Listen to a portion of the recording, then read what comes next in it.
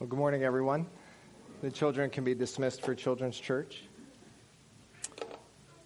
It's a dangerous thing when you're married to the pastor.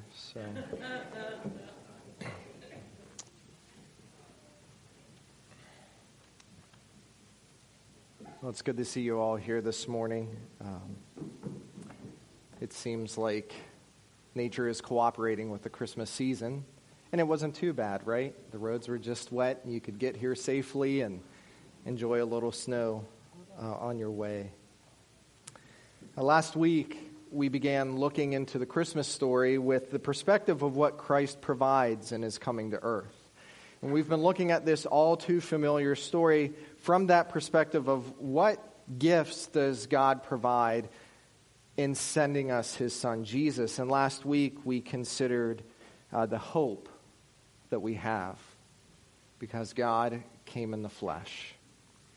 If you remember, that hope that is brought to us is not just a hope in the sense of the season of Christmas, but the Christmas story reminds us that Jesus came to redeem us from our sin and that he will return again to gather us to be with him. Jesus is the source of our hope. He is the only source of our hope in a broken world. And because this hope is certain to happen, because it is based on the sure promises that God has given, we can rest in the gift of his Son. Now this week, we want to consider another provision of Christmas. This week, we're looking into the coming of Christ in his first advent as we consider the gift of his love, the love that God has displayed to us when Jesus came. Now, in our world today, there's a lot of love language that is being used. A lot of people demanding love and basically wanting us to give them what they want, whenever they want it, wherever they want it without any repercussions.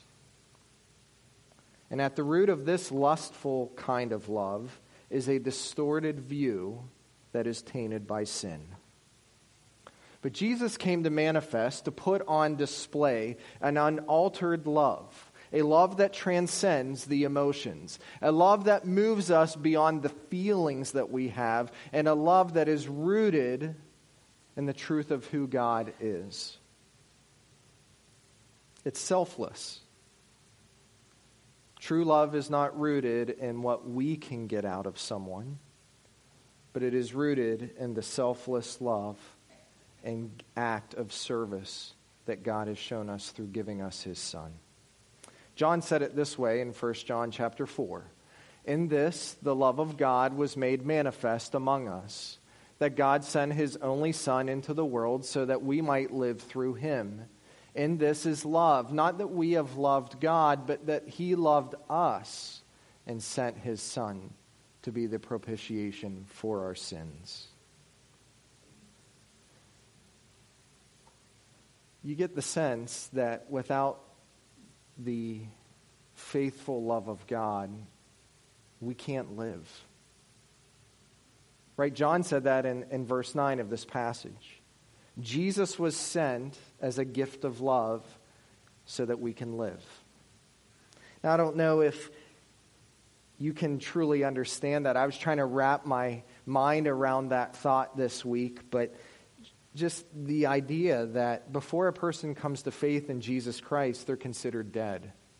Like there might be air or oxygen coming in and they're breathing and they're moving around and they're thinking thoughts and saying things and living life. But from a very real perspective, they're doing all those things under the perspective that they are dead. They're not alive. They're not truly living. They're shackled and chained to the weight of sin. They are spiritually separated from God. And John says that as a gift of love for us, God removed the barrier. He came to us. He was sent into the world. Sent. There's purpose behind that. This isn't accidental. This isn't, must be a plan B kind of thing. This is the sure plan of a sovereign God who loves his creation. And then verse 10 reveals something about this love. God did not send his son to the lovable. Right? Not that we loved God. So much of our relationships in this world is based on mutual love, mutual respect, mutual coming together. There was none of that in the Christmas story. There was no one who was saying, I deserve God to do this. There was no one that was seeking out God in the way for God to say, oh, okay, everything is great, so here for you is my gift. God looked at the fallen humanity of his creation with a broken heart and said, let me do for you what you cannot, and let me show you just how much I love you. In this is love, not that we have loved God, but that he loved us. Always remember that God loved first. Why? Because his love for us is not based on how good we are.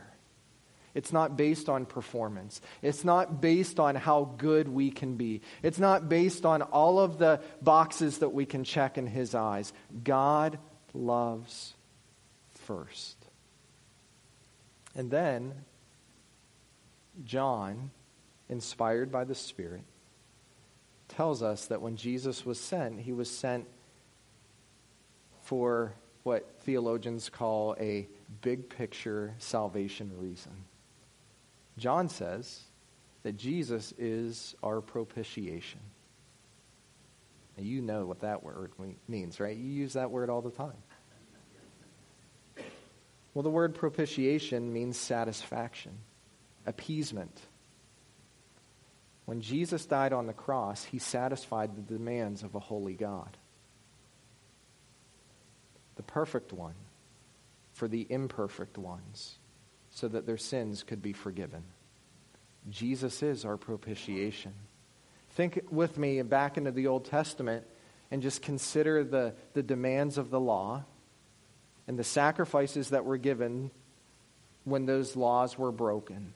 The high priest would go in every year and offer blood of a perfect lamb, a spotless lamb on the mercy seat. And that priest could not stay in that holy place where the mercy seat was. He would go in one time and then leave. And every year this had to be done to cover the sins of the nation of Israel. But when Jesus came, and he was sent into the world as God's gift of love, and he died on the cross once and for all, his blood was shed. And there's no need for a high priest anymore because Jesus is our high priest. And there's no need for a holy place because the veil of the curtain is torn and we can enter in to the holy place. And it's not every year that our sins are forgiven.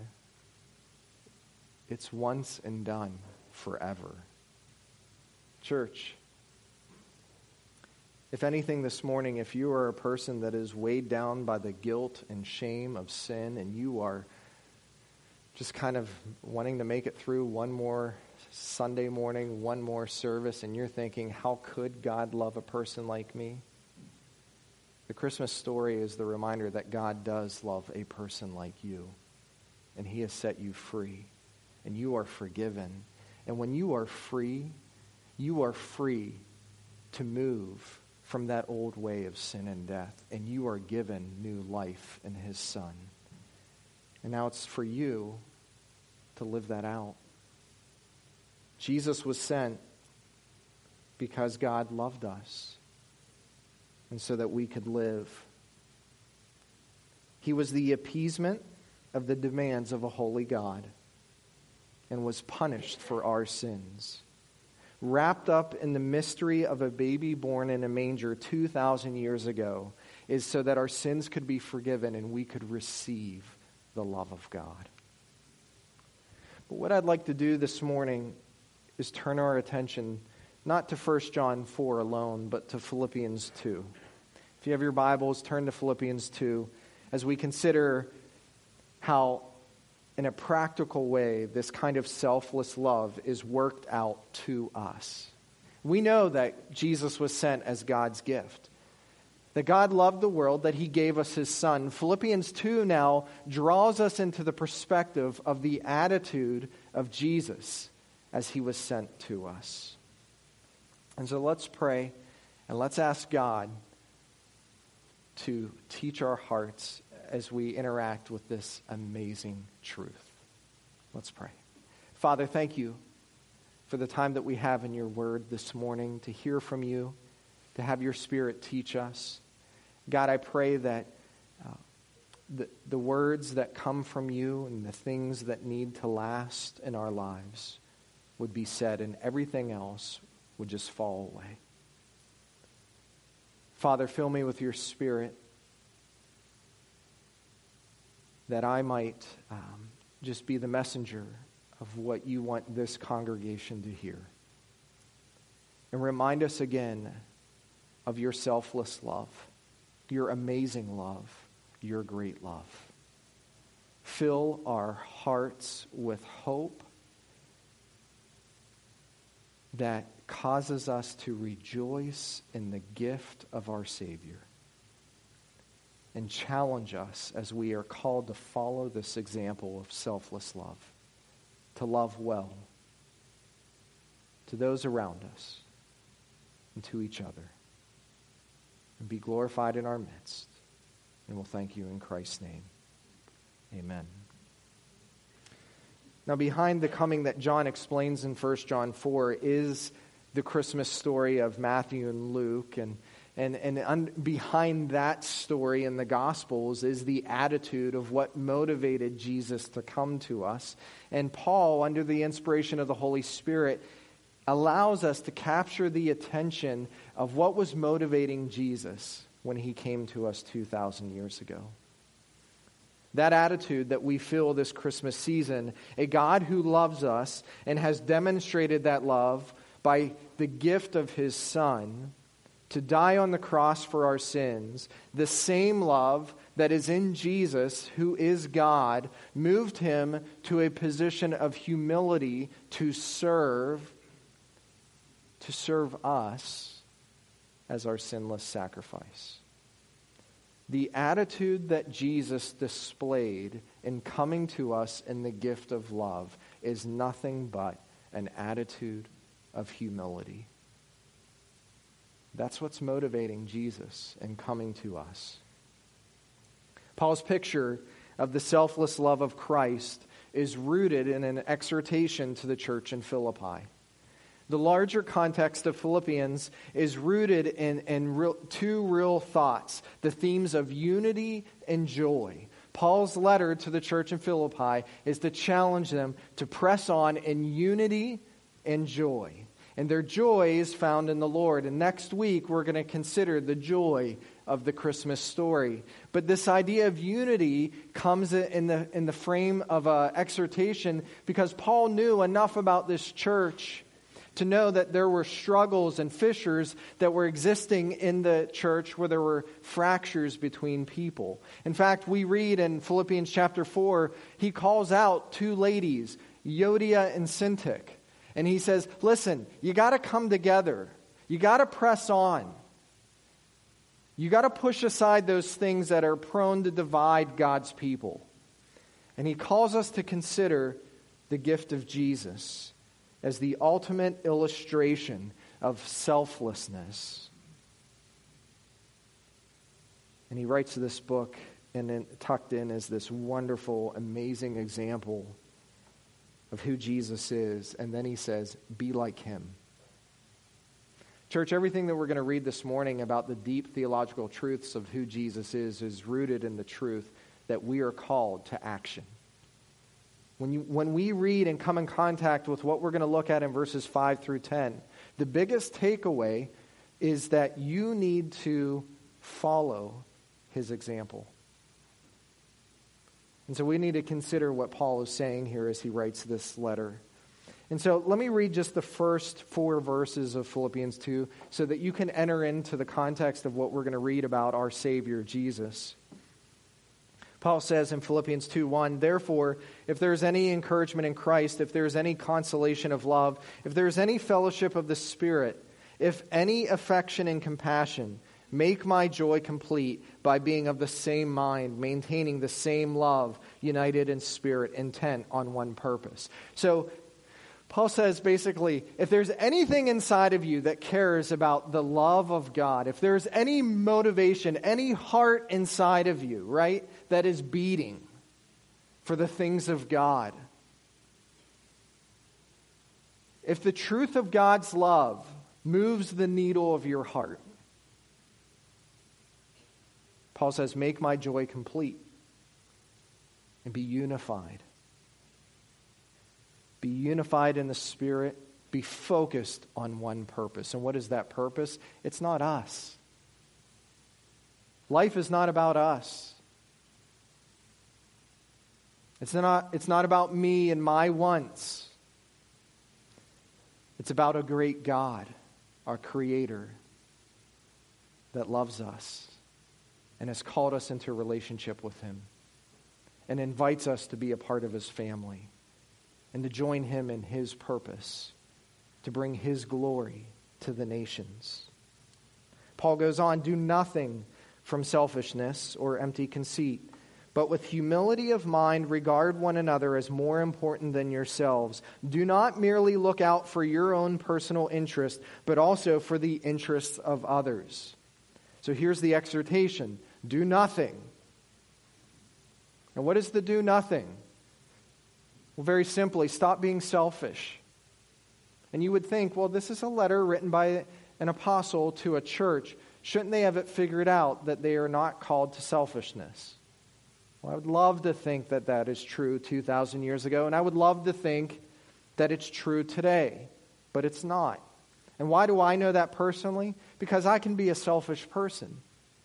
And if it's just me, maybe you're with me on that. And so Paul writes us and exhorts us to say, listen, as we relate to each other in the body of Christ, hide yourself in the Savior.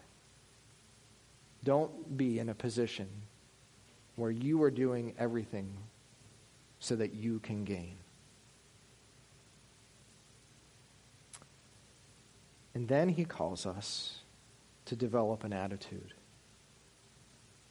of selflessness that is rooted in love for one another. Now, why does this matter on Christmas or in the Christmas season as we consider the gift of Jesus? I think in a very real way we know that the season brings with it some difficulties between family members and friends. Right? We can't assume that everything is perfect with every person that is in our life. There's friction, there's challenges, there's times when we don't see eye to eye. You know what I'm talking about, right? Those people in your life that push your buttons, that whether or not they are coming from a position of always wanting to be right, or you're receiving it from a position where you always feel you have to be right. There are people that challenge us. Seasons like this where families come together because that's what we're supposed to do, but right under the surface, there's just this awkwardness, uneasiness. I mean, some of you might have great and encouraging times, but others are really looking forward to Christmas thinking, can I just get through it? Maybe if I don't have to see all the people, but just some of the people.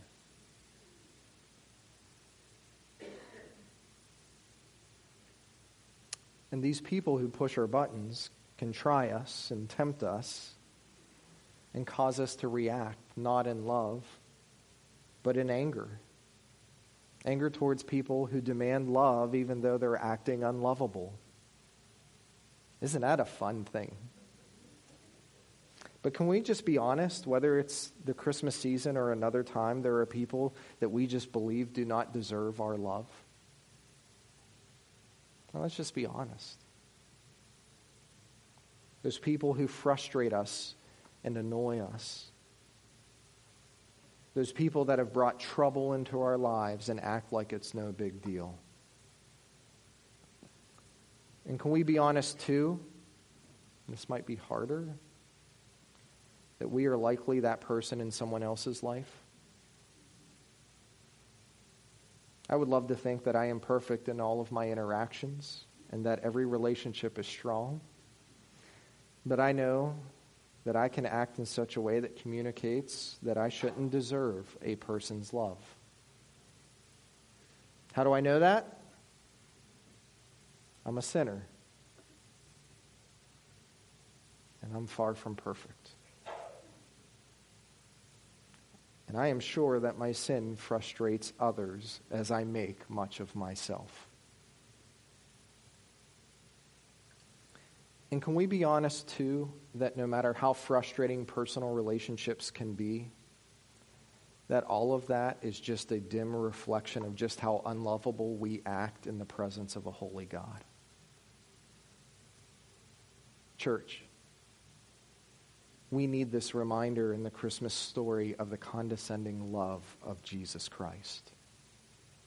Love that has been brought low so that we could be forgiven and free. This love is not only a gift for us, but as Paul says in verse 5 of Philippians 2, he says this, have this attitude in yourselves, which was also in Christ Jesus. It's a love, it's an attitude that we are to have towards each other. Like, we all want to receive love, right? Doesn't it feel good to be loved? It does. It does. Let's just be okay with that. And we love feeling loved by those that we know that care about us. But how often do we model that love in situations when people frustrate us and push our buttons and grade us? And do you ever, this is the danger of cell phones, right? And caller ID. Do you ever get a text message or a phone call and you're just thinking, not today.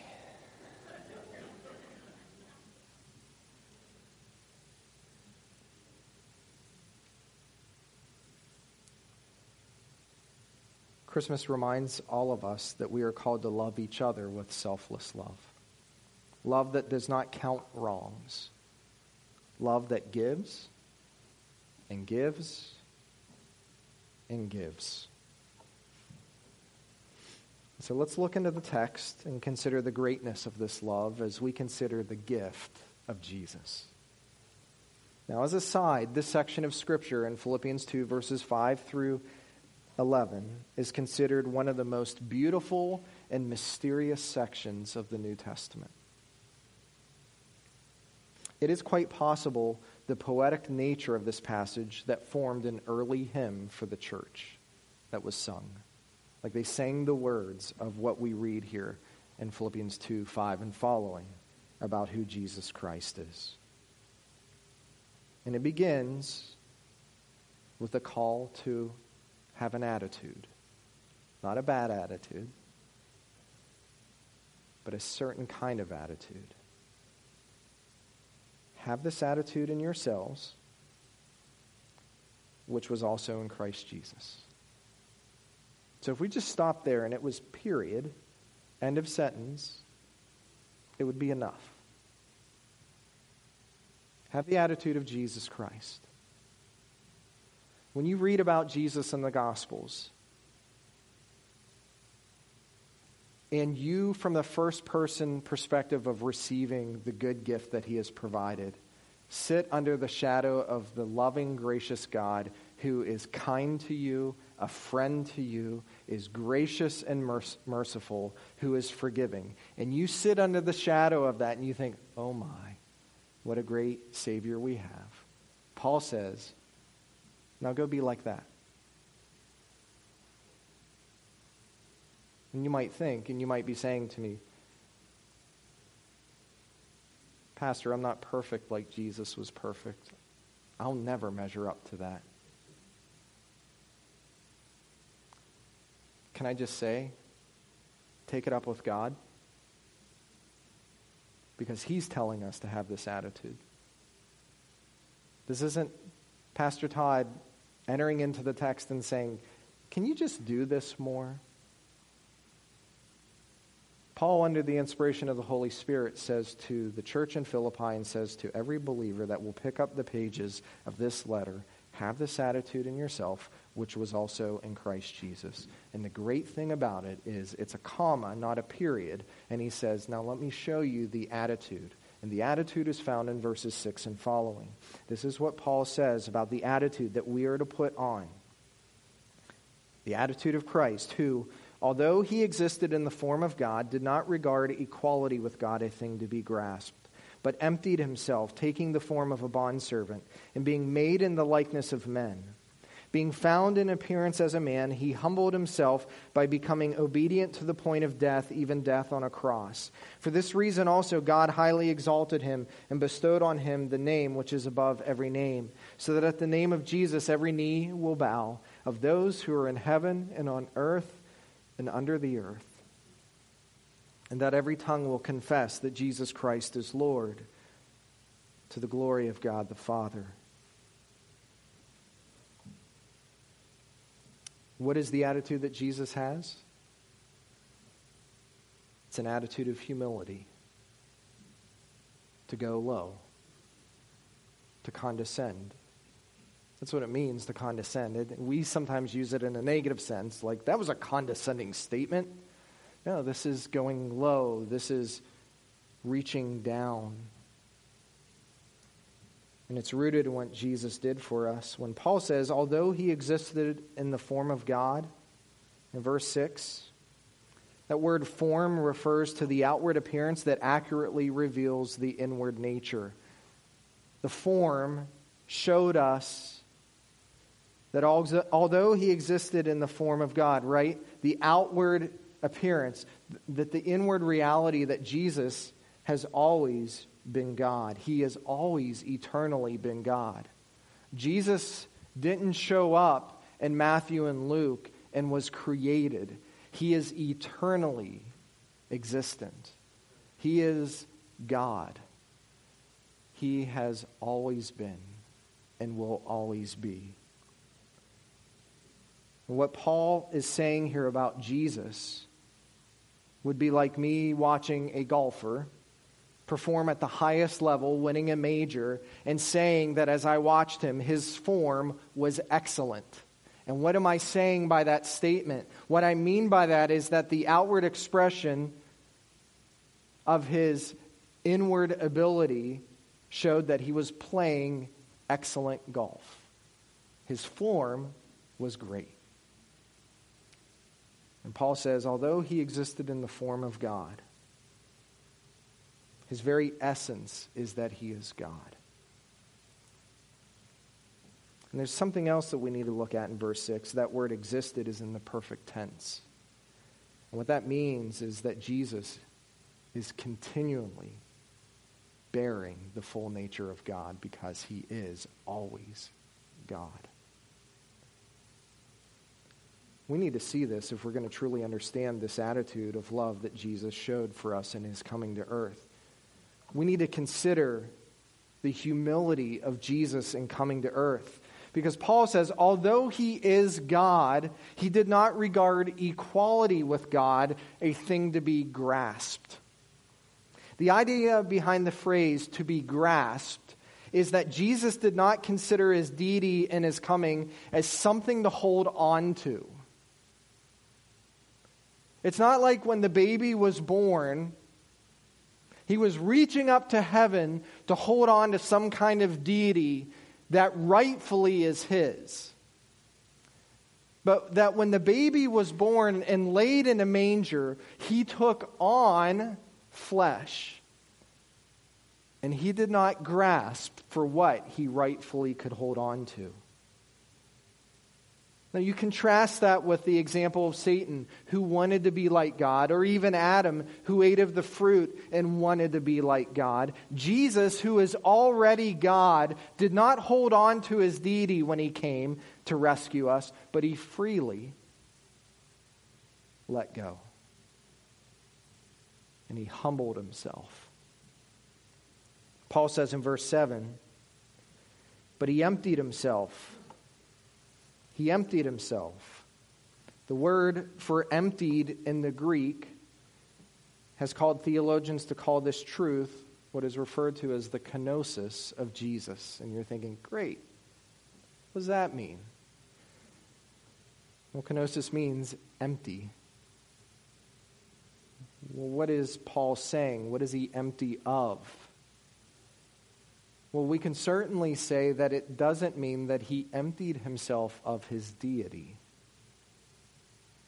Jesus did not cease being God when he came to the earth. We need to settle that and know that. Because if we forget that or don't believe that, that's heresy. Jesus never ceased to be God. And that baby crying in a manger is God himself. And as Paul will say in Colossians, that baby in the manger is holding that manger together. Because it's in him and through him and by him that all things are held together. And when that baby grew up in the home of Joseph and Mary, he was always God. And we've talked about this before, but just the very real reality that Joseph and Mary knew they're never going to win an argument against their son. Right? He's always God. His half-brothers, they're never going to win. He's always God. When Jesus was ministering for the 3.5 years that he walked this earth with his disciples, he was always God. And we see glimpses of that as he knew where people were and he knew the thoughts and the affections of the heart. And he spoke the scriptures with authority that confounded the scribes and teachers. And he performed miracles and raised people from the dead and forgave sin. And he did things only God can do. Jesus never stopped being God. But what did Jesus do when he emptied himself? Because Paul says he is fully God and fully man at the same time. What did he do? Well, he laid aside the glory and freedom that his former existence afforded him when he came to the earth. He laid it aside. He emptied himself of what it meant to be God in the midst of people. He's always God, but he didn't walk around demanding that he was treated like he was always God. He emptied himself, and he took on, as Paul says, being in the likeness of men, flesh. And what do we know about Jesus and his ministry? He got hungry, he was tired, all the things that God isn't.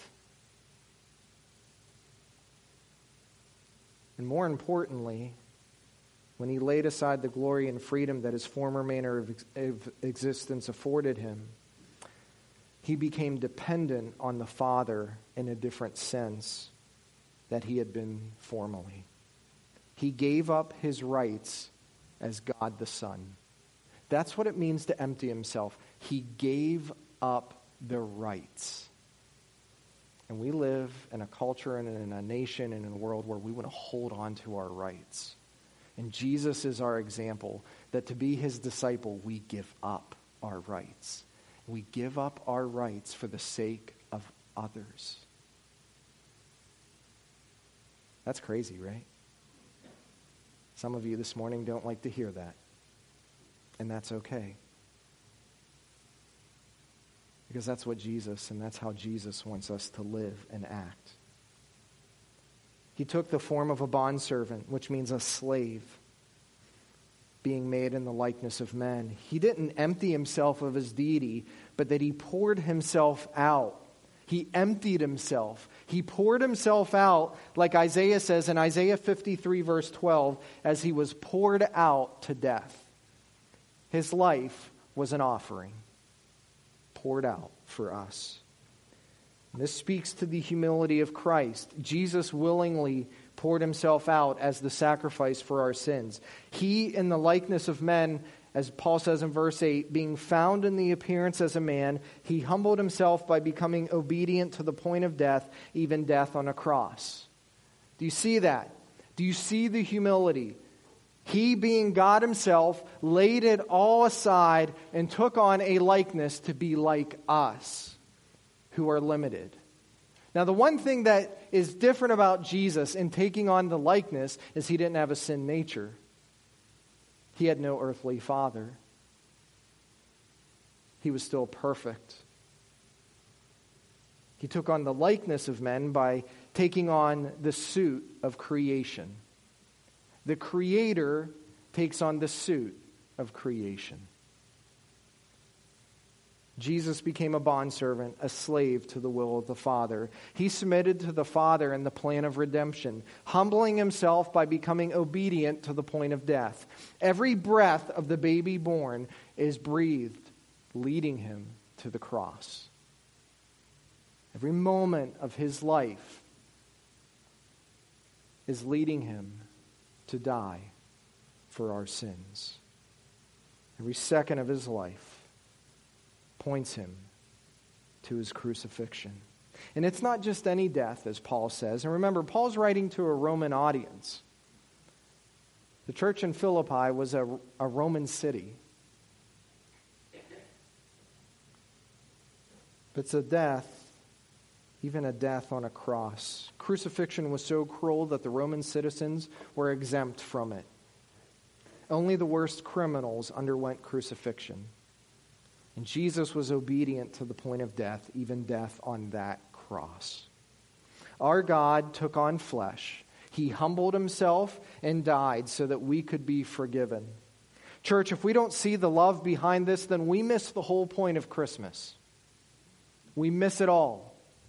Every moment of his life was lived in full obedience to the will of the Father. Jesus endured shame and abuse and laid aside his right to just take care of it, to call legions of angels, to put an end to it right there, so that he could redeem his fallen creation and bring that creation back to him. And the wonderful good news is that Paul says in verses 9 through 11 that there is a reason based on what Jesus did. Even dying on the cross and being obedient to the point of death, Paul says, for this reason God highly exalted him. This one who left heaven and made himself low, God highly exalted. Now, what is that referring to? Well, the first thing, and it's just kind of an interesting grammatical thing, that word highly exalted in the Greek means super exalted, like the highest exalted you could get. But what does it refer to? It refers to his resurrection, his ascension, and his glorification. That Jesus is at the highest place as he sits at the right hand of God the Father. Jesus, who experienced the highest humiliation, the perfect one who died, and not just any death, died our death on a cross, and was a public spectacle for the crowds that day in Jerusalem, has been exalted by God the Father as he is now seated at the right hand of the Father. And so we go back to the exhortation of verse 5. Have this attitude in yourselves, which was also in Christ Jesus. Have this attitude. What's the attitude? Go low. Love well. Even the unlovable. Even the people that irritate you and frustrate you and push your buttons. Even the people that you are thinking about, I'm going to have to see them. I'm going to have to hear the words come out of their mouth that drive me crazy.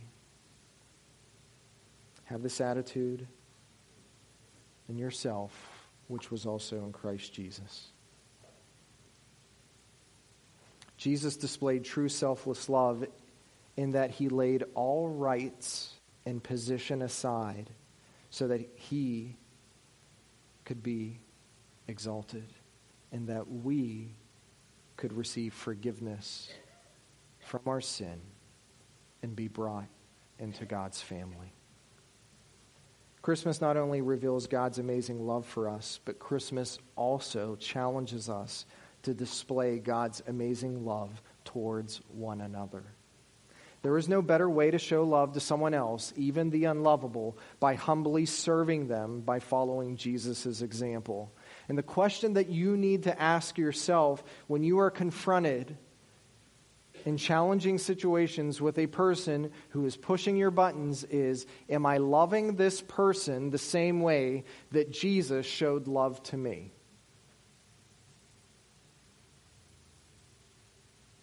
Have fun with that question.